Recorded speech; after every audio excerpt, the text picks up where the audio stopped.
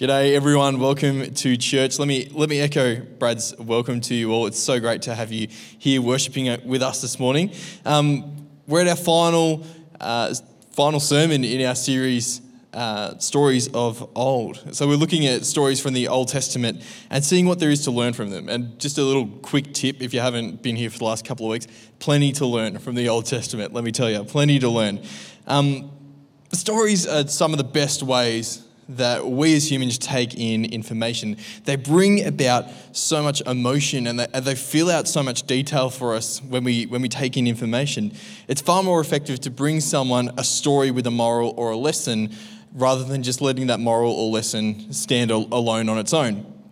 For example, imagine the classic fable of the tortoise and the hare. So imagine Aesop trying to sit down and teach the lesson of slow and steady wins the race, but he just lets that stand alone. He just says slow and steady wins the race, and that's all you need to know. Would it be as memorable? Probably not. And we know that it is memorable because he starts that lesson with the story of the tortoise and the hare. Everyone knows the story. Why do you think as humans we use analogy and metaphor so much in our conversation? Why are we constantly likening things to different other things in our life? It's because it adds understanding and it adds flavour and it sticks in the mind just that little bit better. Jesus himself used this method of teaching quite a lot. He would tell stories which would flesh out the things that he was saying. So not only does he tell us to love our neighbour, but then he goes on and gives us a story emphasising who our neighbours are and also telling us how to become a good neighbour. So that's the parable of the Good Samaritan, if you didn't know. So in this series, we've heard a couple of classics. We've heard Noah and the Ark. We've heard David and the Psalm. We've heard a couple of others. And today's story of old isn't going to be any less of a classic, I hope. I've probably hyped it up a little bit too much now. If you spent any time in Sunday school at all, you'll know this story. You'll absolutely know this story. And let me tell you, it has it all. It has the promise of money. It has kings. It has prophets. It has angels. And it has donkeys. It's a pretty good one. It's like the Shrek of Bible stories. Anyway, let me pray before I start reading it out and before we start getting into the word. Heavenly Father, we just thank you for the gift that is your word. We thank you that there is so much in there to learn, and we thank you that you have given it to us so that we may live lives that glorify you, live lives that get to know you better. God, would you be with me as I teach this morning? Would you aid my voice? Would you aid my words? Would you aid my thought as I deliver this? And God, would you help us to hear the story of Balaam and his donkey, and would you help us to apply it to our lives? In your mighty name, amen. Amen. So let's hop into the word and see what God has for us this morning. So I'm going to be telling the story of Balaam and the donkey. So join with me in Numbers 22, starting at verse 21, or just follow along with the verses on the bottom of the screen there. So Numbers 22, verse 21. Balaam got up in the morning, saddled his donkey, and went with the Moabite officials. But God was very angry when he went, and the angel of the Lord stood in the road to oppose him. Balaam was riding on his donkey, and his 2 servants were with him. When the donkey saw the angel of the Lord standing in the road with a drawn sword in his hand, it turned off the road into a field. Balaam beat it to get it back on the road. Then the angel of the Lord stood in a narrow path through the vineyards, with walls on both sides. When the donkey saw the angel of the Lord, it pressed close to the wall, crushing Balaam's foot against it. So he beat the donkey again. Then the angel of the Lord moved on ahead and stood in a narrow place where there was no room to turn either to the right or to the left. When the donkey saw the angel of the Lord, it lay down under Balaam, and he was angry and he beat it with his staff. Then the Lord opened the donkey's mouth, and it said to Balaam, "What have I done to you to make you beat me these 3 times?"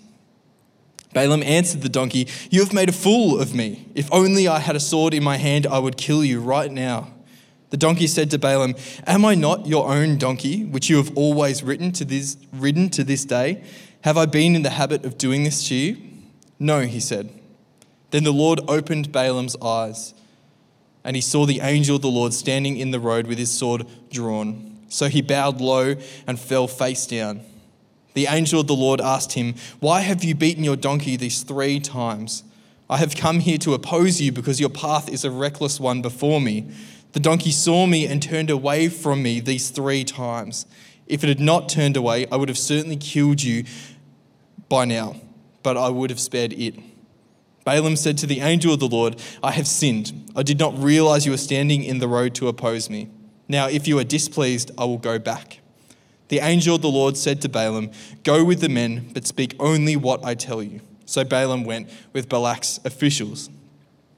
So I call this story the Bible's Shrek pretty tongue-in-cheek, but at the same time it has some interesting similarities. You've got a talking donkey, you've got a king wanting someone to do his dirty work for him, you've got a journey of discovery and learning, and you have a guardian blocking the way. And I think most interestingly of all, both of these stories are supposed to be comedies. They're supposed to be comedies. You can imagine being an Israelite and you're settled in the promised land years after this event has happened and telling this story to your children about the prophet frustrating the enemy king's plans and the donkey frustrating Balaam's plans and God ultimately watching on, blessing and protecting Israel from afar. You can imagine traveling to the River Jordan, you're traveling close to the borders of Israel and then looking up to this mountain or that mountain and retelling the words that were spoken over God's people as they camped outside the promised land, ready to enter it and ready to claim it. So the section I read out is part of a larger story, and so I'd encourage you to read it sometime during the week. So it's from Numbers chapter 22 to 24. And then I'd also encourage you to flip a couple of pages forward and flip a couple of pages back as well, and just take note of the titles of the passages around this section. So ultimately, these chapters come at a seriously weird point in the book of Numbers. Israel have not been God's perfect people following the law, perfectly and devotionally. They're wandering and they're distant from God. This story with Balaam and his donkey happens after they reject God's plan to enter the land and God condemns them to wander outside the promised land. This story happens after they grumble continually against God and God brings a plague of snakes upon them. And this story happens after Moses strikes a rock instead of speaking to it to draw out water, and God refuses to let Moses enter the promised land. But yet, in this story, in these few chapters, God will allow Balaam to bless the people of Israel 3 times. And then they become perfect, right? And they start following God. There's a complete change of heart, it happens overnight. Wrong. No, it doesn't happen like that. The very first section of chapter 25 sees the Israelites continuing in their disobedience. So why does God choose to bless them here? Obviously, they haven't earned it at all. Obviously, it hasn't changed anything for them. So what's the point? What's the point of Balaam blessing the Israelites? I usually give you my big point right off the bat, so here it is. My big point for this morning is that God's plans cannot be ruined by human action. God's plans cannot be ruined by human action. God is simply too great to allow that to happen. His purposes cannot be outwitted, they can't be outsinned, or they can't be generally ruined by people. So let me read to you from Psalm 97 verses 2 to 6. It says this: "Clouds and darkness surround him. Righteousness and justice are his throne's foundation. Fire goes before him and consumes his foes on every side. His lightning illuminates the world. The earth sees and trembles. The mountains melt like wax at the presence of the Lord, before the Lord of all the earth. The heavens proclaim his righteousness. All the peoples see his glory." God is so great, and his plans are not ruined by human action, and this story is no different.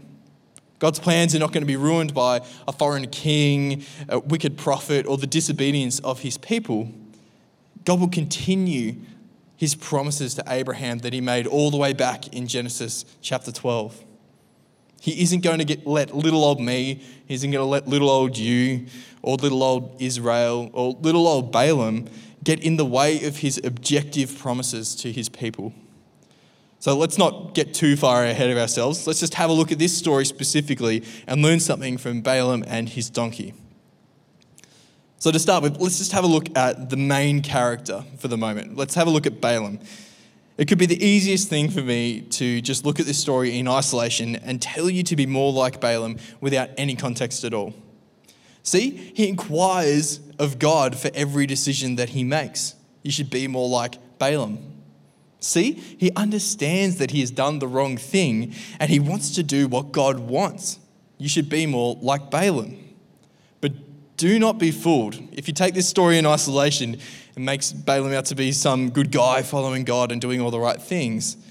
But he's very much a bad guy in this story. First of all, he's not an Israelite. He is a foreign prophet for hire. And clearly he's very good at his job if kings are coming to him wanting him to curse armies for them. Numbers 22 verses 4 to 5 show Balaam being hired by the king of Moab to curse the Israelites. He's being hired by Israel's enemies to curse them so that the Moabites might be able to defeat them. A good guy wouldn't curse God's people. A godly man would know that no matter how much money was on offer, this was the wrong thing to do. But yet God is using Balaam to accomplish his purposes. And this is very, very strange. Why would God not use one of his own people to bless Israel?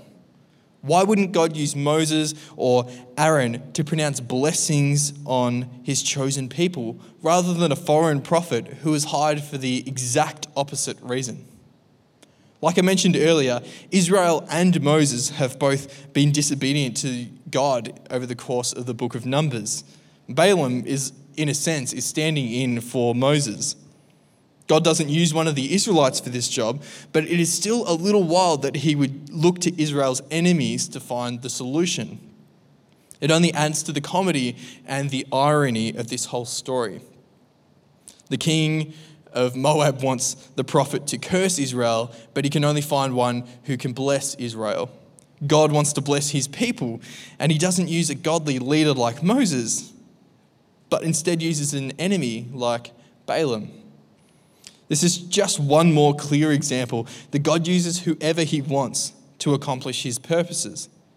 He doesn't rely on that person being the most spiritual around. He doesn't rely on that person to be the most obedient or the most faithful. But he accomplishes his purposes in spite of the flaws of the people he uses. In a sense, this carries over into our life as Christians too. We were once enemies of God, but have been brought into relationship through the work of Jesus. And now, how much more can we be used to accomplish God's purposes in the world now that we are on the same team as him? If God can use his enemies, how much more can he use those who are reconciled to him? Romans chapter 5 verse 10 puts it really, really well. It says this, "For if, while we were God's enemies, we were reconciled to him through the death of his Son, how much more, having been reconciled, shall we be saved through his life?" God does not let his enemies get in the way of his plans, but rather he uses them to accomplish his plans. And we know that Balaam, later in the story, doesn't have this miracle change of heart and join in with Israel after seeing the truth and having a shining light dawn on him. In chapter 31 of Numbers, we see that Balaam dies alongside Israel's enemies. So he's obviously still working for them. He's obviously still being paid to try and win the fight against Israel. God's plans are not ruined by human action. Even through the failings of his own people, God still finds a way to bless them and continue upholding his promises to them, even if it comes through Israel's enemy. So using an enemy to pronounce blessing over Israel goes about as straightforwardly as you would probably expect. Instead of selfless obedience and faithfulness to God from Balaam, God instead finds selfish disobedience. It would make sense that though God conditionally permitted him to go to the king of Moab, Balaam is thinking only of the money to be made from this journey and not about obedience to the God of Israel. And as such, Balaam is not the only unlikely character in this story that is used by God. This passage primarily tells of God grabbing Balaam's attention, all done through the awareness and perception of a donkey. Balaam, for all his connection to the divine as a prophet or whatever, is spiritually blind to what is going on right in front of him. The angel of the Lord is blocking the way for him to go to the king of Moab, and he would have killed him if he had passed by. But the donkey that Balaam is riding on sees the angel and responds. The donkey. So not the prophet, not the super spiritual guy riding on the donkey, but the donkey. In this whole story, it is the donkey who is the most spiritually perceptive, the most aware of God's presence. Once again, irony. This is why it makes for such a good Sunday school story. You have this talking donkey leading Balaam to safety and away from the judgment of God. And after beating and threatening the animal that has saved his life, Balaam has his eyes opened to the true situation as well. He finally sees the danger he was in and the gravity of the situation. God grabs Balaam's attention in a remarkable way. There's a lot to be said about the service that the donkey shows to Balaam. Although the donkey was not in danger itself, it steers Balaam out of harm's way as well. Had the donkey not perceived the angel, or at the very least, had it not cared, Balaam would have died for his selfish disobedience to God, and Israel would have remained unblessed. Ultimately, God's purposes are accomplished through the perception of a donkey. Do you still think that God cannot use you? Do you still think so highly of yourself that you reckon you can get in the way of God's plan? Do you still think so little of God that you assume that he can't possibly use you? The miracle of the donkey speaking to Balaam only serves to heighten the irony of this story. Despite Balaam being permitted by God to speak only the word that God tells him, it is the donkey that is the mouthpiece for God in this moment. Once again, an example of God using the humble things of the world to shame the wise. The dumbest creature in this story is being used to shame the smartest. God's plans are not ruined by human action. So the lesson that I want to leave with you this morning is just a really simple one. I'm not even going to pretend that it's profound or unthought of or brand new or whatever. The lesson is this: God can use you. God's plans cannot be ruined by your action. Do you feel like an enemy to God? Do you feel like it would make much more sense for God to use someone else other than you? God can still use you. God still wants to use you. Do you feel like you are one of the humble things in this world? Do you feel like there are smarter and more capable people out there, even around you, who would be better to use? God can still use you, and God still wants to use you. So take encouragement that if God can use Balaam and a donkey to achieve his purposes in the world and bless his people, then he can surely use you who desire to be used by him. Let me pray as we finish. Gracious God, we thank you for your word. We thank you for the promises that we find in there. We thank you for the grace that we find in there as well. We thank you that although Israel are a bit of a disobedient example, that you still choose to bless them. We thank you that you can still use people like Balaam and people like the donkey, and that they can be such witnesses to us who actually want to be used by you. So God, this week, would you help us to go out? Would you help us to be focused on being used by you? And God, would you place us in situations and in opportunities where we can be the most effective? God, we want to serve you. Would you help us to serve you? In your mighty, mighty name, amen. Thanks very much for joining us this morning. We'll see you next week, and we'll see you in person very, very soon. Thank you.